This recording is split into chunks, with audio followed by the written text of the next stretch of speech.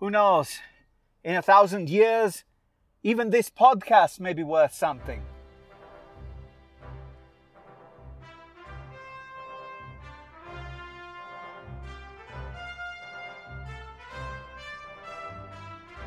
Hello folks, this is Rish Outfield, and this is the Rish Outcast. And I'm driving with you, I'd like to think, partly just for the sake of driving. You ever do that? Actually, I got to go to the ATM, but I could do that at any point. I chose to do it right now so that you and I could talk about a good friend of mine, Dr. Henry Jones Jr. Jr., colloquially known as Indiana Jones. In the summer of 1981, my father took me and my mom out to the movies to see a little film called Raiders of the Lost Ark. And it was the most significant filmic experience I had had up to that point. It wowed me and excited me and thrilled me, entertained me like no movie had.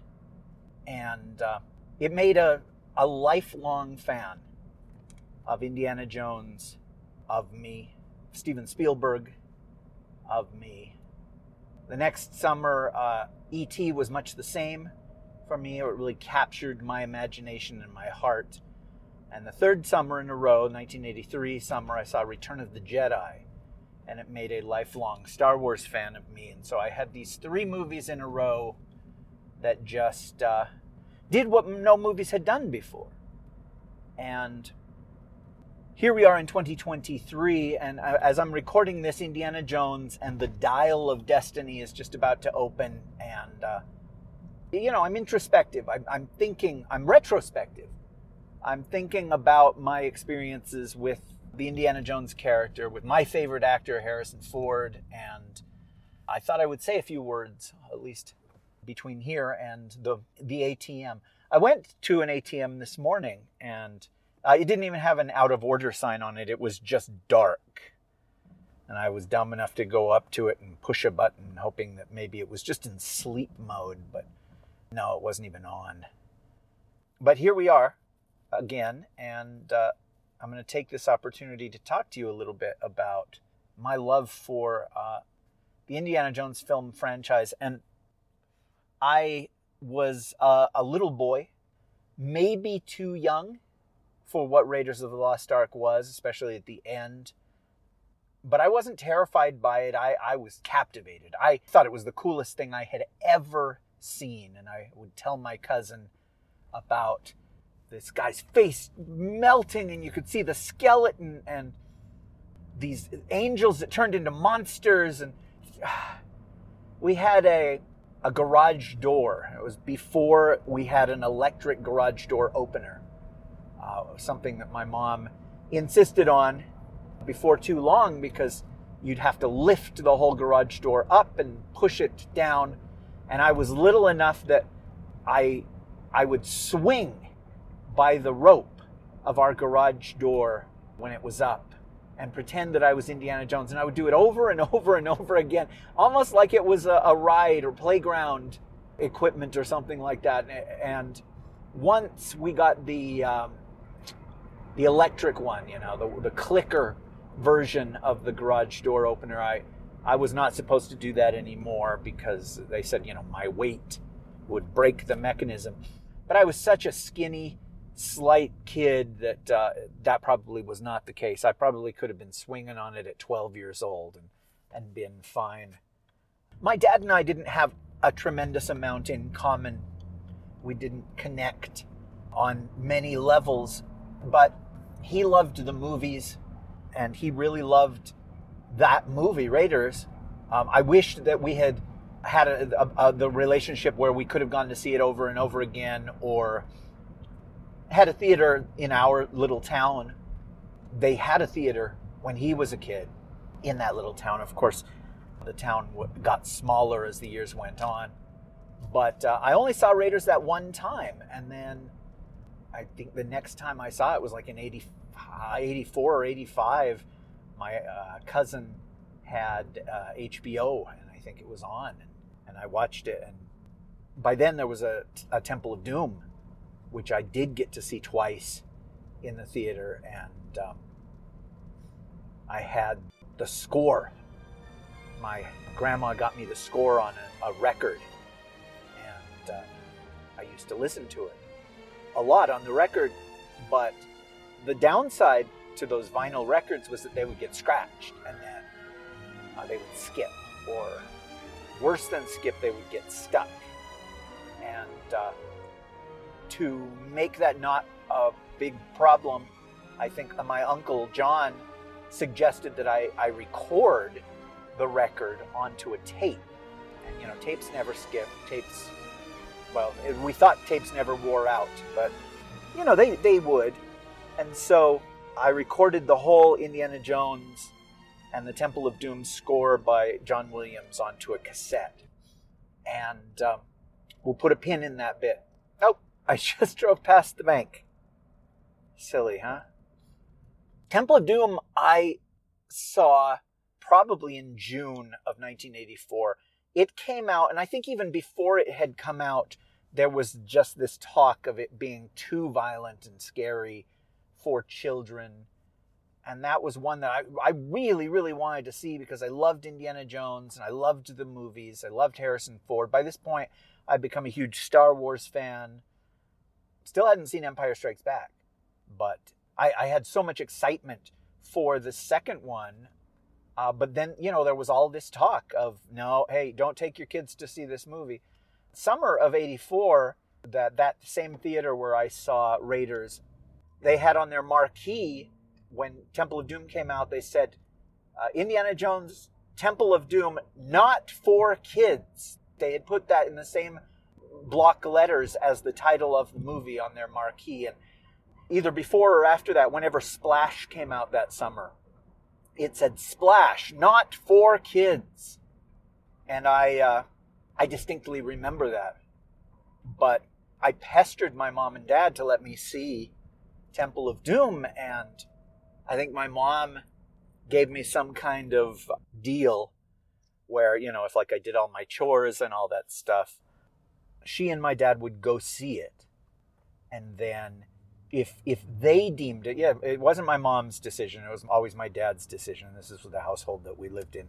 If my dad deemed it appropriate and I had done all my chores, then my mom would take me to see it. I think by this point, my relationship with my father had deteriorated enough that he wouldn't take me to see it no matter how much he liked the movie.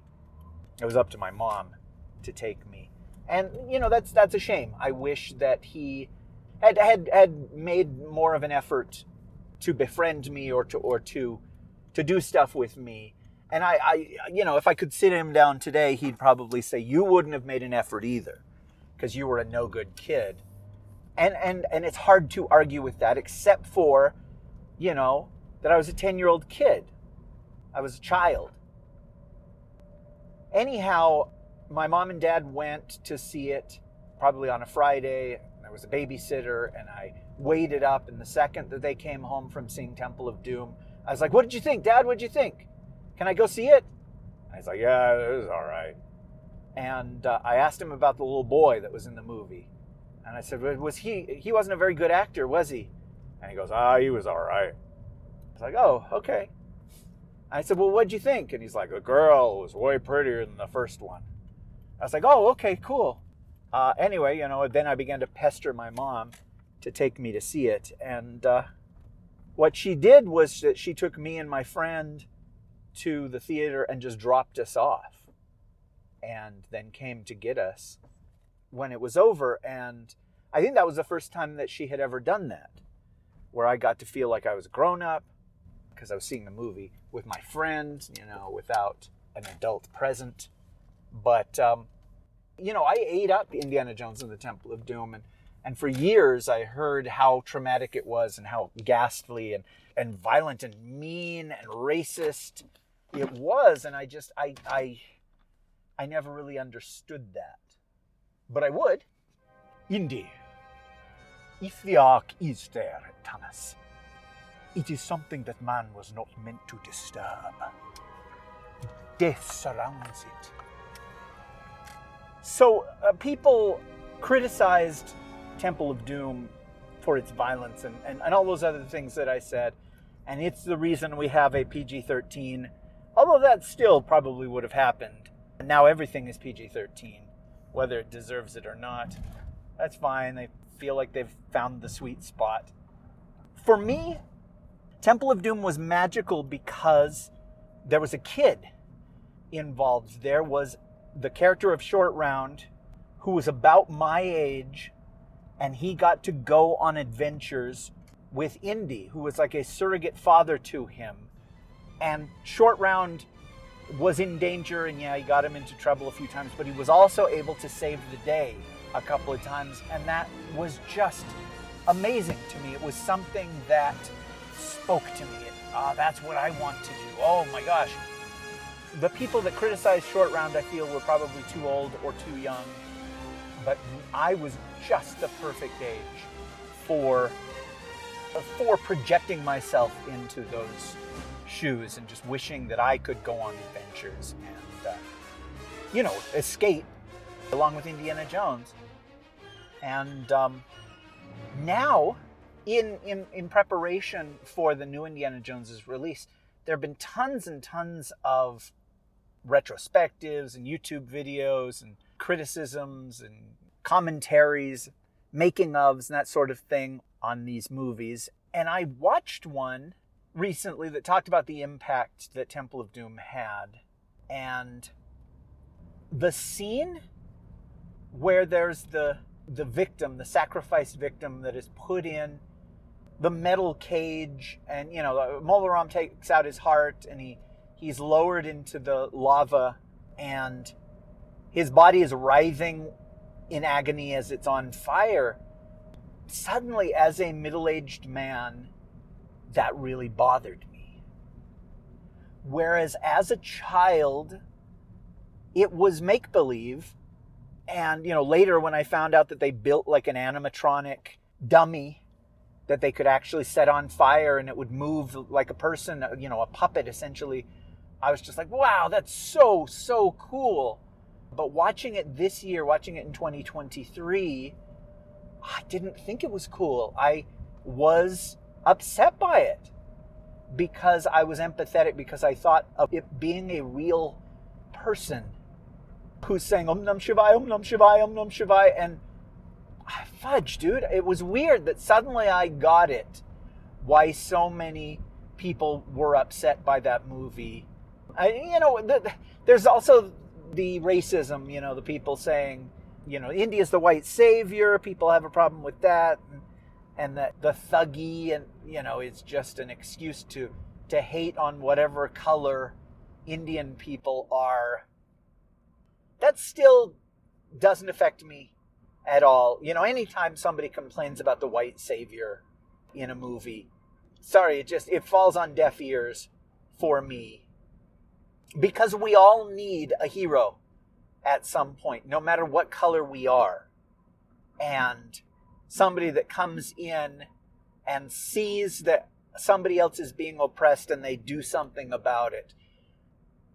There is a certain segment of the population that could complain about something like that.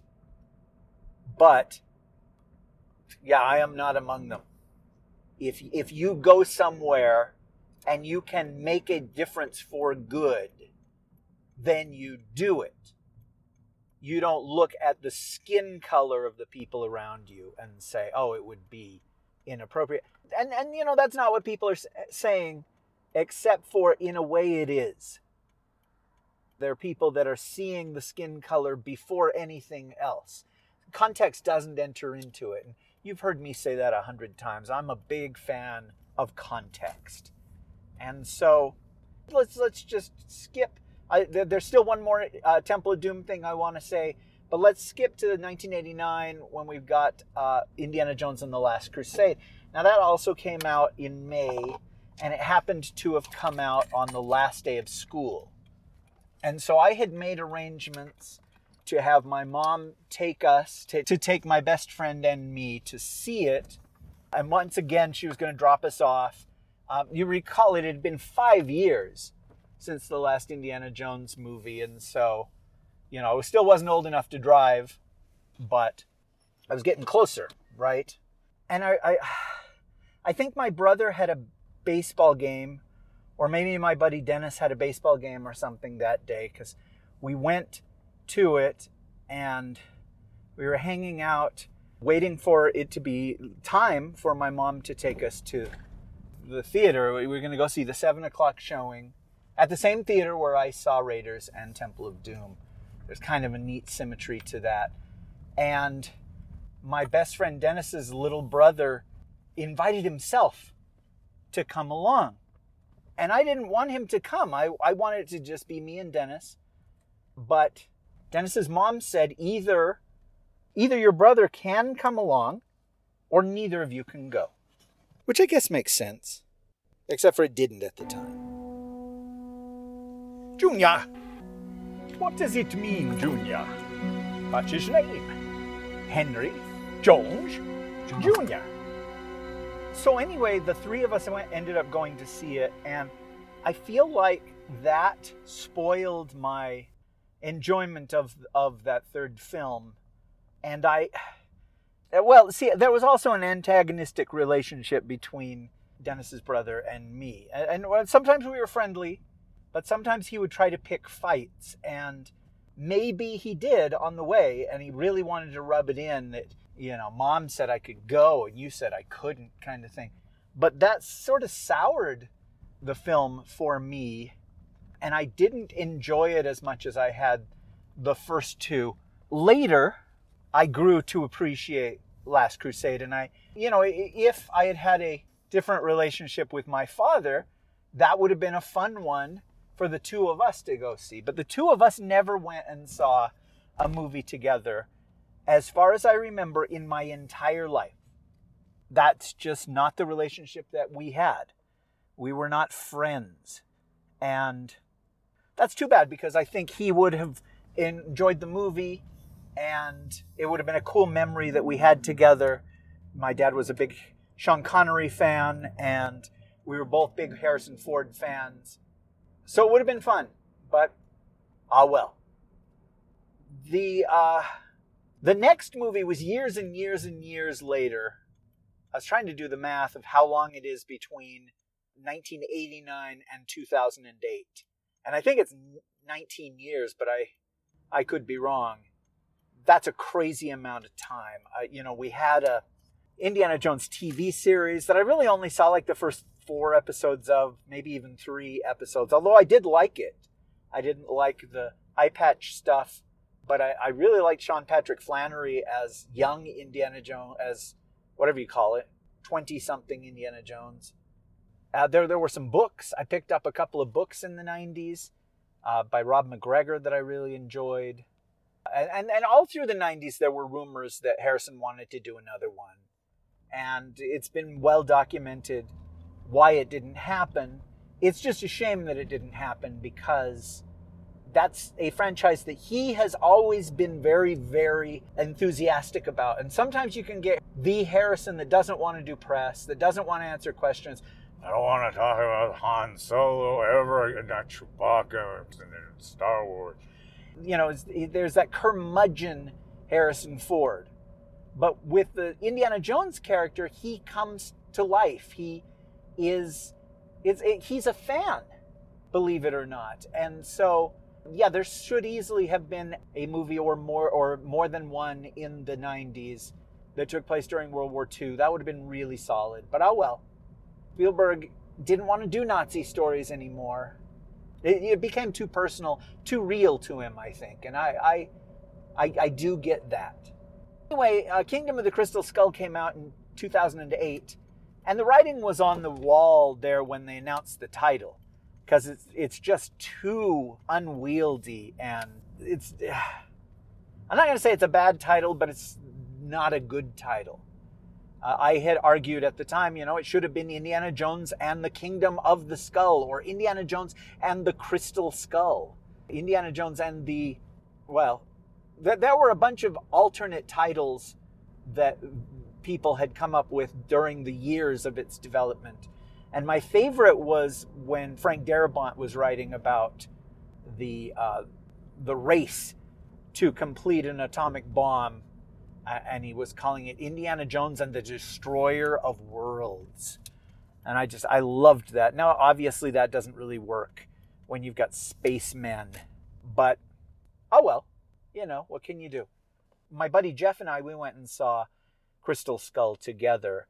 And in the days and weeks leading up to it, I was more and more afraid of what if it isn't good? What if it harms my love for the franchise? I remember when we first saw old Harrison Ford as Indy, he seemed so old.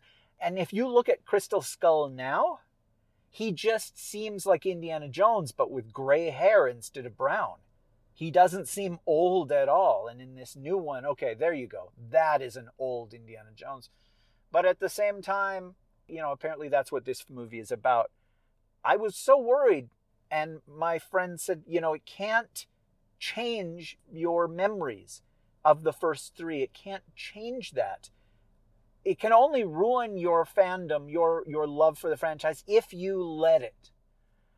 And so I went with that in mind of, what if it's not good?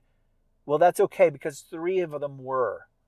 And that really, really helped me. I didn't hate Crystal Skull at all. I recognize that it is an inferior film, and I recognize that there are things that just plain don't work, that were mistakes. And, a lot of it is stuff like just the over-reliance on CG that looks like CG. But even though the fourth movie is not great, my love for Indiana Jones went on. And here we are now in 23 now? And we're finally getting another Indiana Jones movie.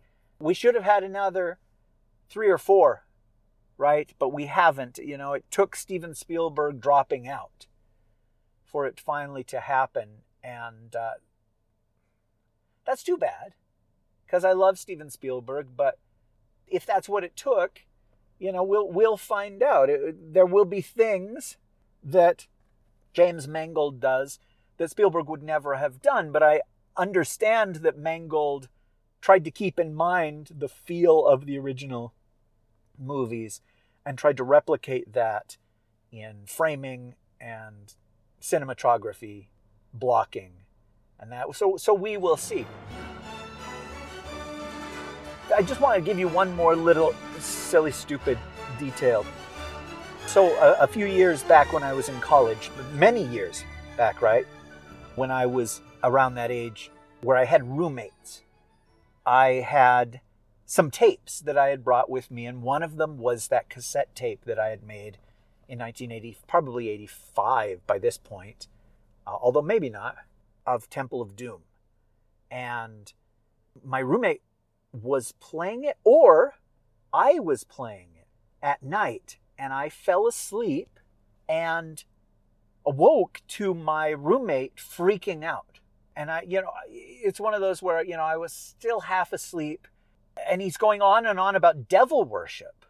I was just like, what? And he said, we're listening to devil worship music, that there's satanic music playing. And he was freaking out about it. And I was just like, what? And then I heard, and it was the music, the molaram, sudaram, molaram, molaram, molaram, sudaram. It's that stuff. And he was just out of his mind, freaked out about it. And I was just like, okay. And I ran over and I turned off the tape, and I apologized. I took the tape out of the machine. And I tried to explain, that it's from Temple of Doom, and, the human sacrifice scene. And it had always seemed really, really cool to me. But it had never occurred to me, that it could freak somebody out. It turns out he was really, really religious and superstitious. And, he was upset about this music playing. And I remember feeling shame. I had done something wrong. I was not right with God. And I think, he may have said something about that. If you can't tell that is wrong, then there's something wrong with you. And a better storyteller than me could spin that experience and make it very, very funny, of him peeing his pants and running around talking about devil worship and that. But again, I think I'm just a little too empathetic. I imagine what must have been going through his head, and I feel bad. I feel sorry. And I do. I feel ashamed that I had, I don't know, put those feelings into his heart, something like that. I don't know. Oh, yes, I said it. I'm thinking I'm going to retire that. But again, it's just one of my Indiana Jones memories, and talking about Temple of Doom made me think of it, and maybe I'll go listen to that again and ponder the loss of my soul, and I will be back soon with more.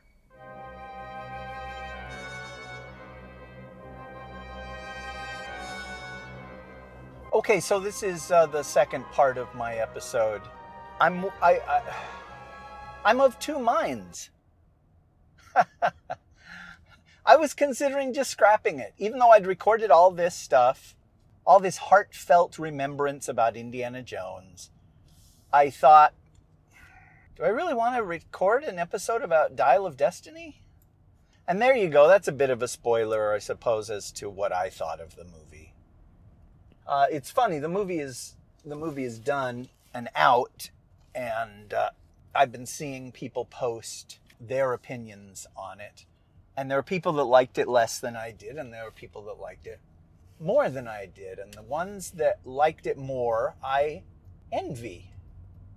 And I think that with the Star Wars sequels, and definitely with Kingdom of the Crystal Skull, I was one of those people that liked it more than the people around me. I think the Star Wars sequels, even Rise of Skywalker, are better than Kingdom of the Crystal Skull. But, what are you going to do?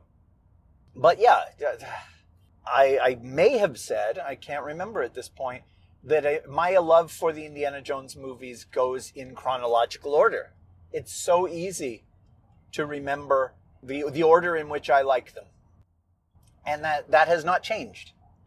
I was very excited when I had heard James Mangold say that the first 20 minutes of the movie was him trying to emulate Steven Spielberg's Indiana Jones movies to make them look the same, the lighting, the cinematography, and then, obviously using technology to make Indy look that age when those Spielberg ones were made, the trilogy rather, and then it was going to become his movie set in modern times, set in 1969, and I think that set me up for being able to enjoy the start of Dial of Destiny more.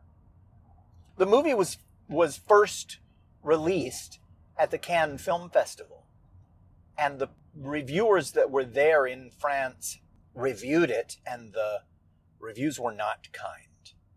And so I felt like that set me up for, okay, you need to dampen down your expectations a little bit. Obviously, this is not going to be a movie for everybody, but hopefully you will be able to see the glasses half full.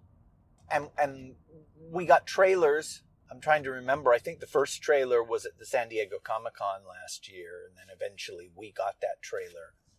And immediately there was criticism about the CG, about the phoniness of the young Indy footage, and then the phoniness of everything else, of like him on a horse, him obviously not really at a ticker tape parade or in a subway, him obviously not really jumping from one vehicle, like rickshaw or whatever you call them, to another. And I thought, well, listen, that's the trailer, guys. The movie is months and months away. So they featured some shots that aren't completely done, or they sent the special effects house, okay, we need these 3 shots at the get them done as quickly as possible, and we will put them in the trailer. And obviously the movie will look better when it comes out. And, that wasn't the case.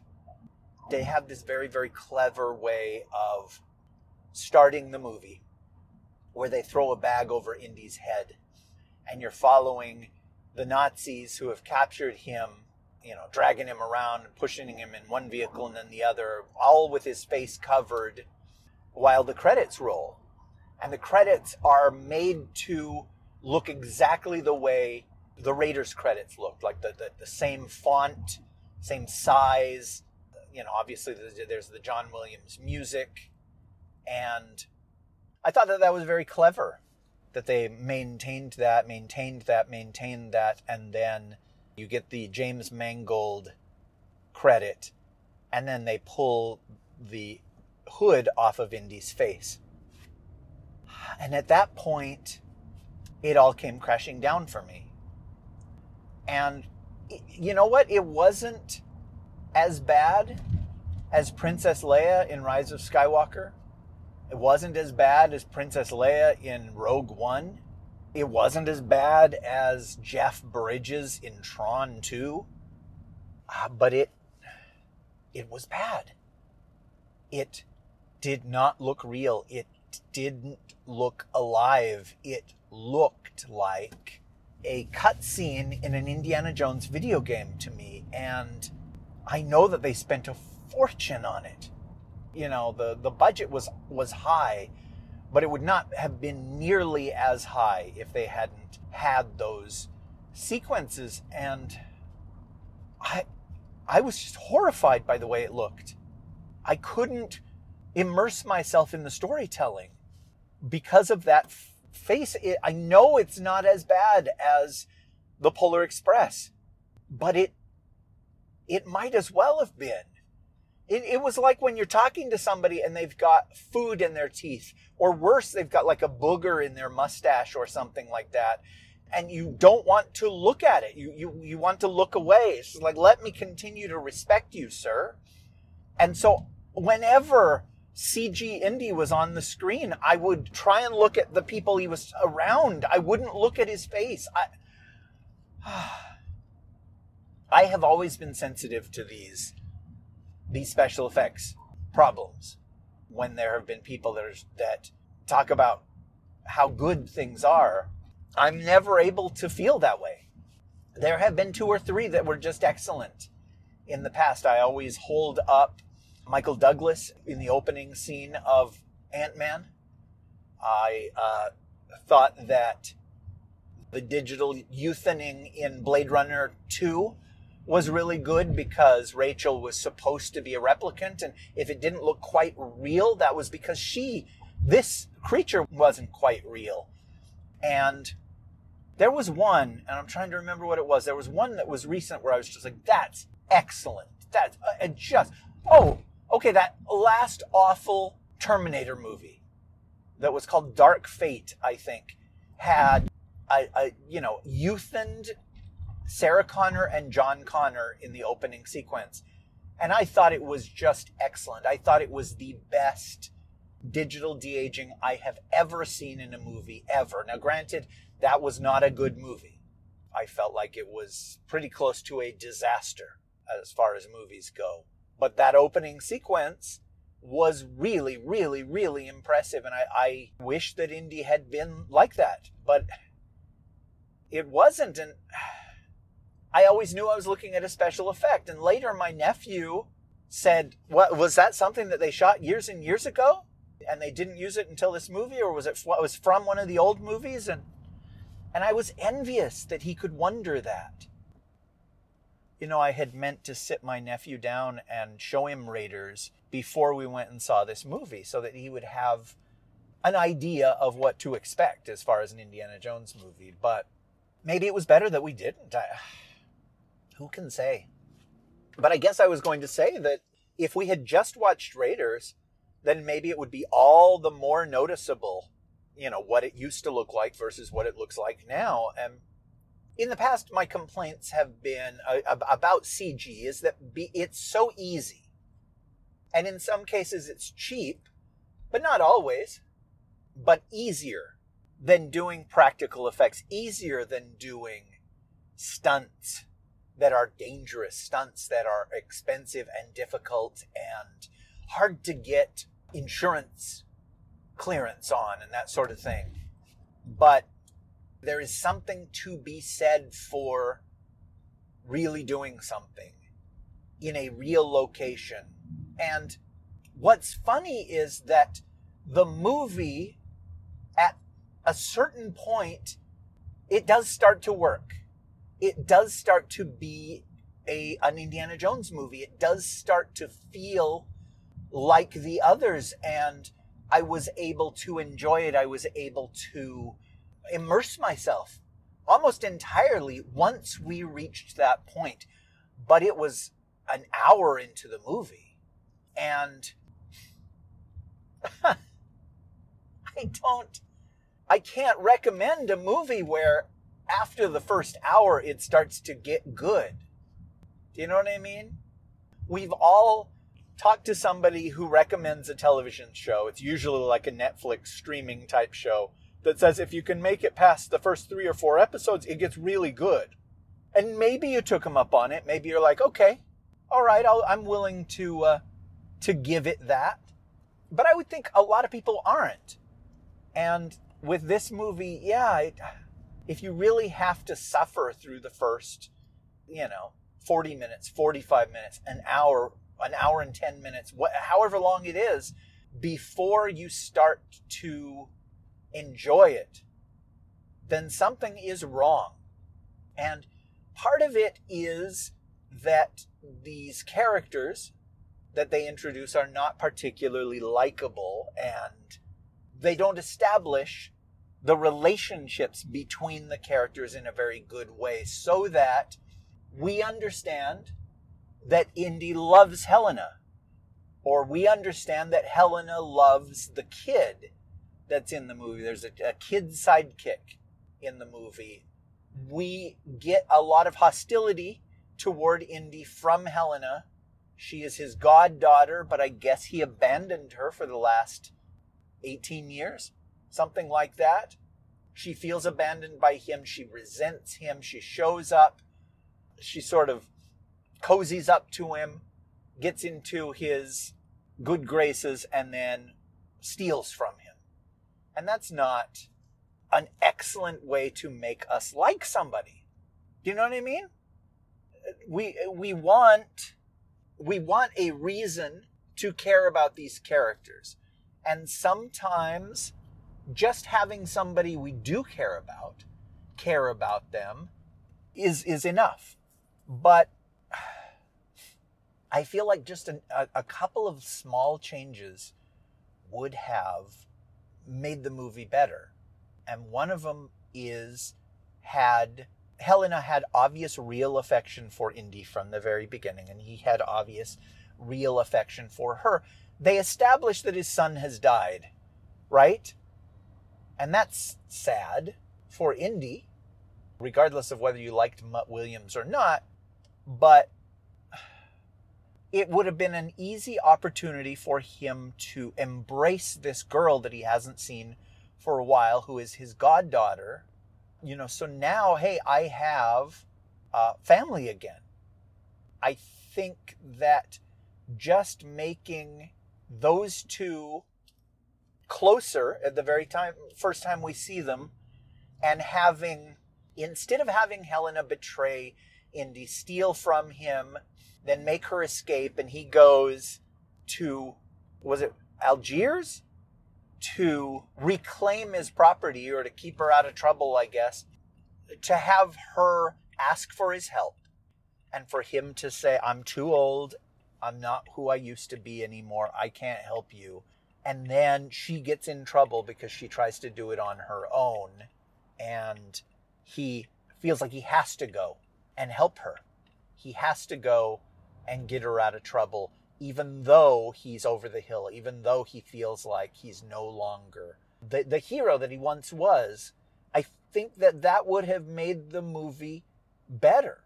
And establishing Helena's relationship with the boy, and that he's not just a kid that she just happened to meet there, but is her short round. he's a trusted ally, and she would do anything to protect him, and he would do anything to protect her. If they could establish that early on, it makes a difference. There's a scene where the boy is kidnapped by the Nazis, and Helena does show concern for him, and Indy says they won't hurt him, they need him. And then the Nazis have taken the boy, and he manages to escape. Then the Nazis catch up to Indy and Helena, but they don't have the boy with them. And neither Indy nor Helena asked where the boy was. Is the boy all right? What happened? Neither of them say anything. And there's dollars to donuts. They shot a line of one of them asking, because there's no way Steven Spielberg would sign off on this movie if they hadn't done that. And for some reason, they trimmed that line. But I missed it. I needed that line, because we know that the boy escaped and that he's all right. But Indy and Helena don't know that.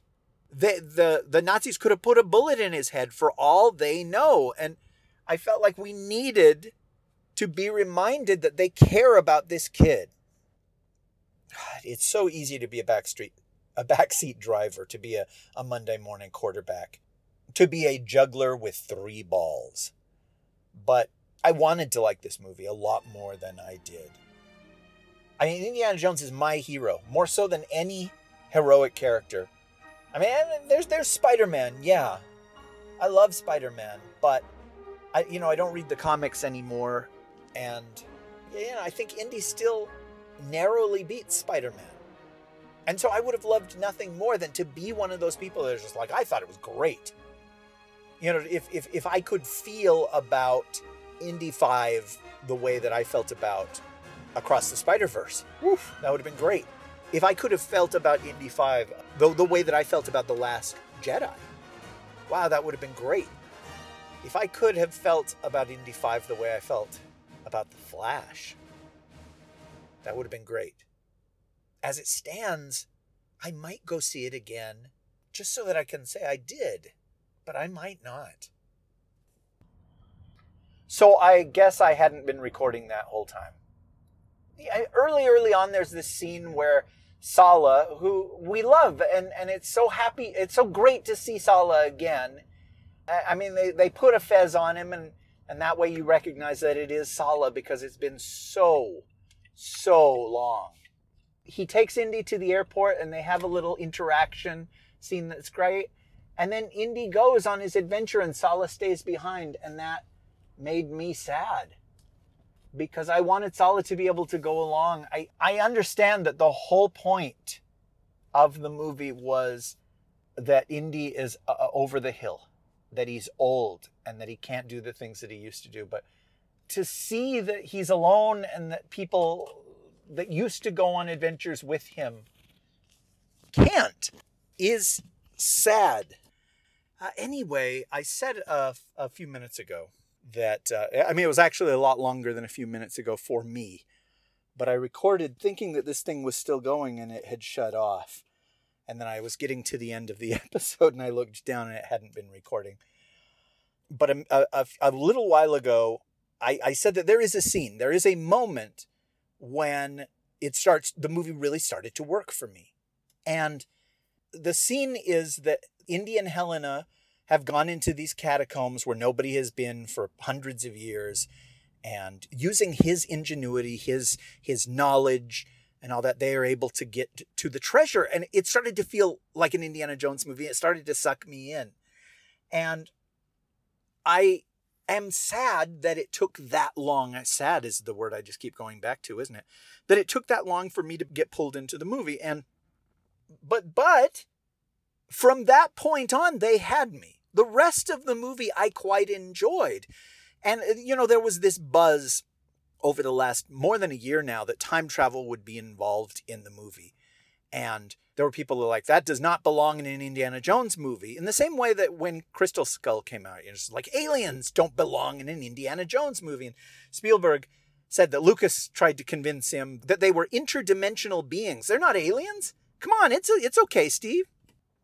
But you know what? The interdimensional beings, the aliens, didn't bother me that much. And the time travel, I thought, worked very, very well.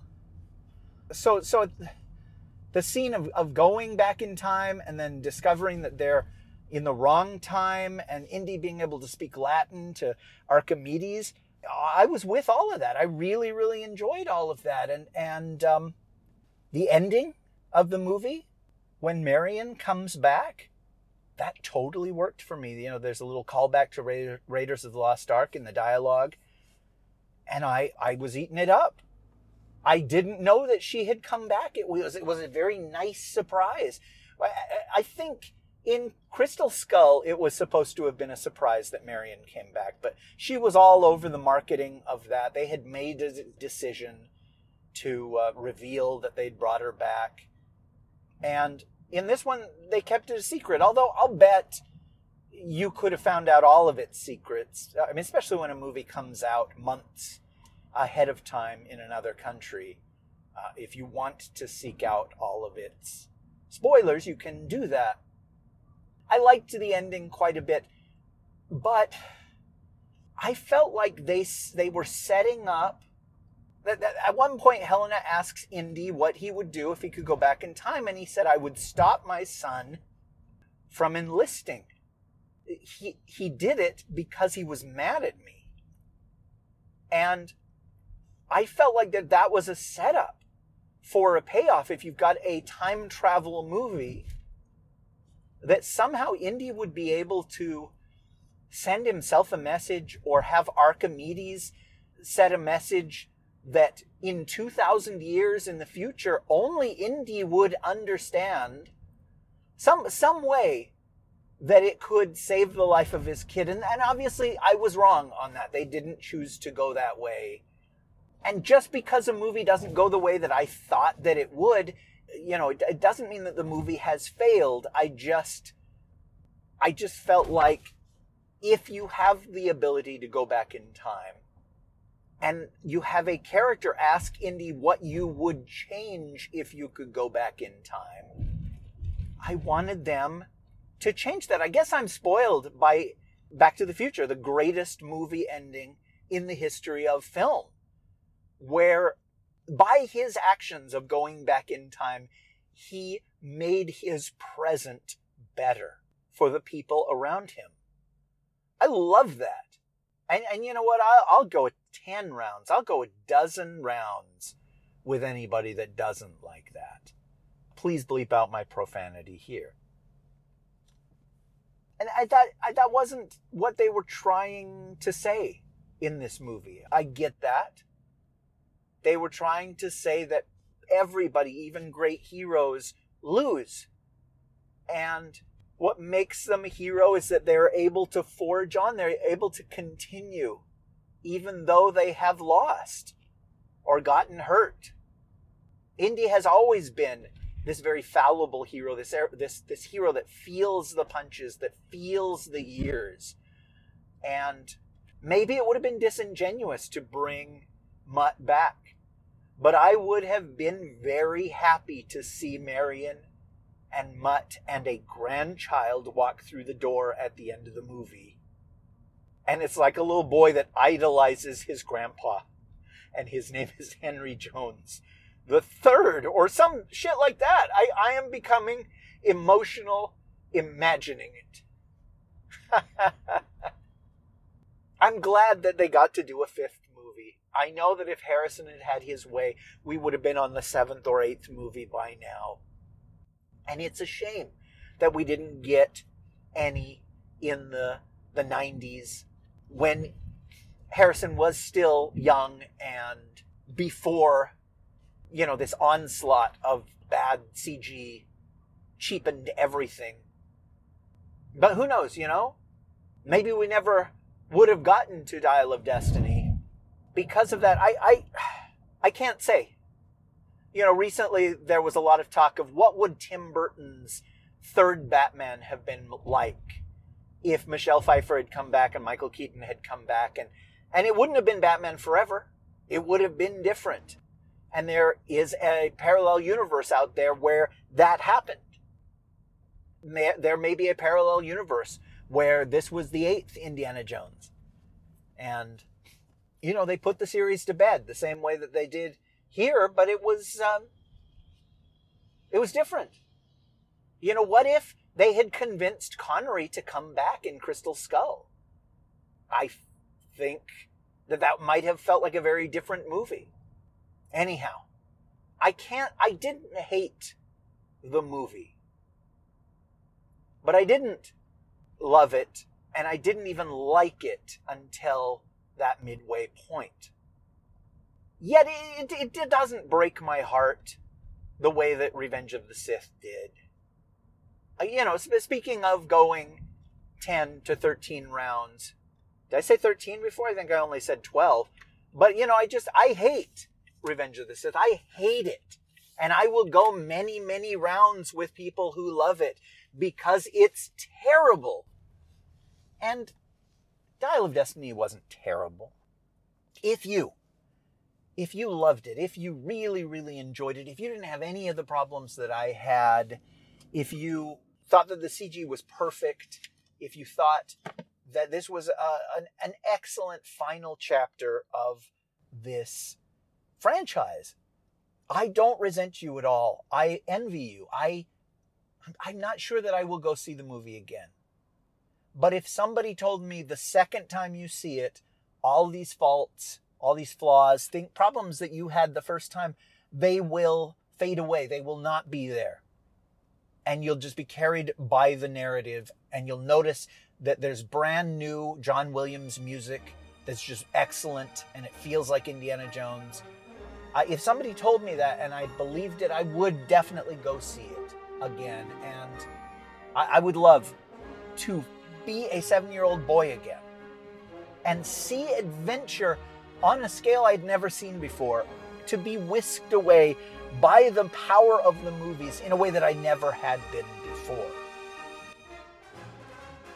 For that, I thank Steven Spielberg and Harrison Ford and George Lucas and Frank Marshall. I love Indiana Jones. And I hope that he lives forever. If not, in the cinema, if not in the magazines, the pulp stories, then in our hearts. I have been Rish Outfield, and I have a lot of fond memories of that dog. Good night. The Rish Outcast has reached its end, and on reflection, I suspect it was produced with some sort of Creative Commons license, perhaps a non-commercial one. It is my recommendation that you share this file if you see fit, but do not try to sell it or change it or make alterations to it. If that goes well, perhaps you could contribute $1 an episode or more to the Patreon fund attached to it over at www.patreon.com/Rish Outfield to ensure that more episodes are produced. If that does not go well, however, I suggest you run. Now!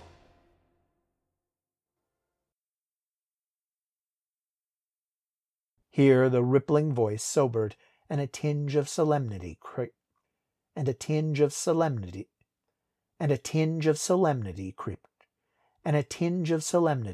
in. Sancte Michelangeli, Sancte Michel Arcangeli, defendenos in proelio contra necitiam et insidias diavoli esto praesidium. Sancte Michelangeli, Sancte Michel Arcangeli, defendenos in proelio contra necitiam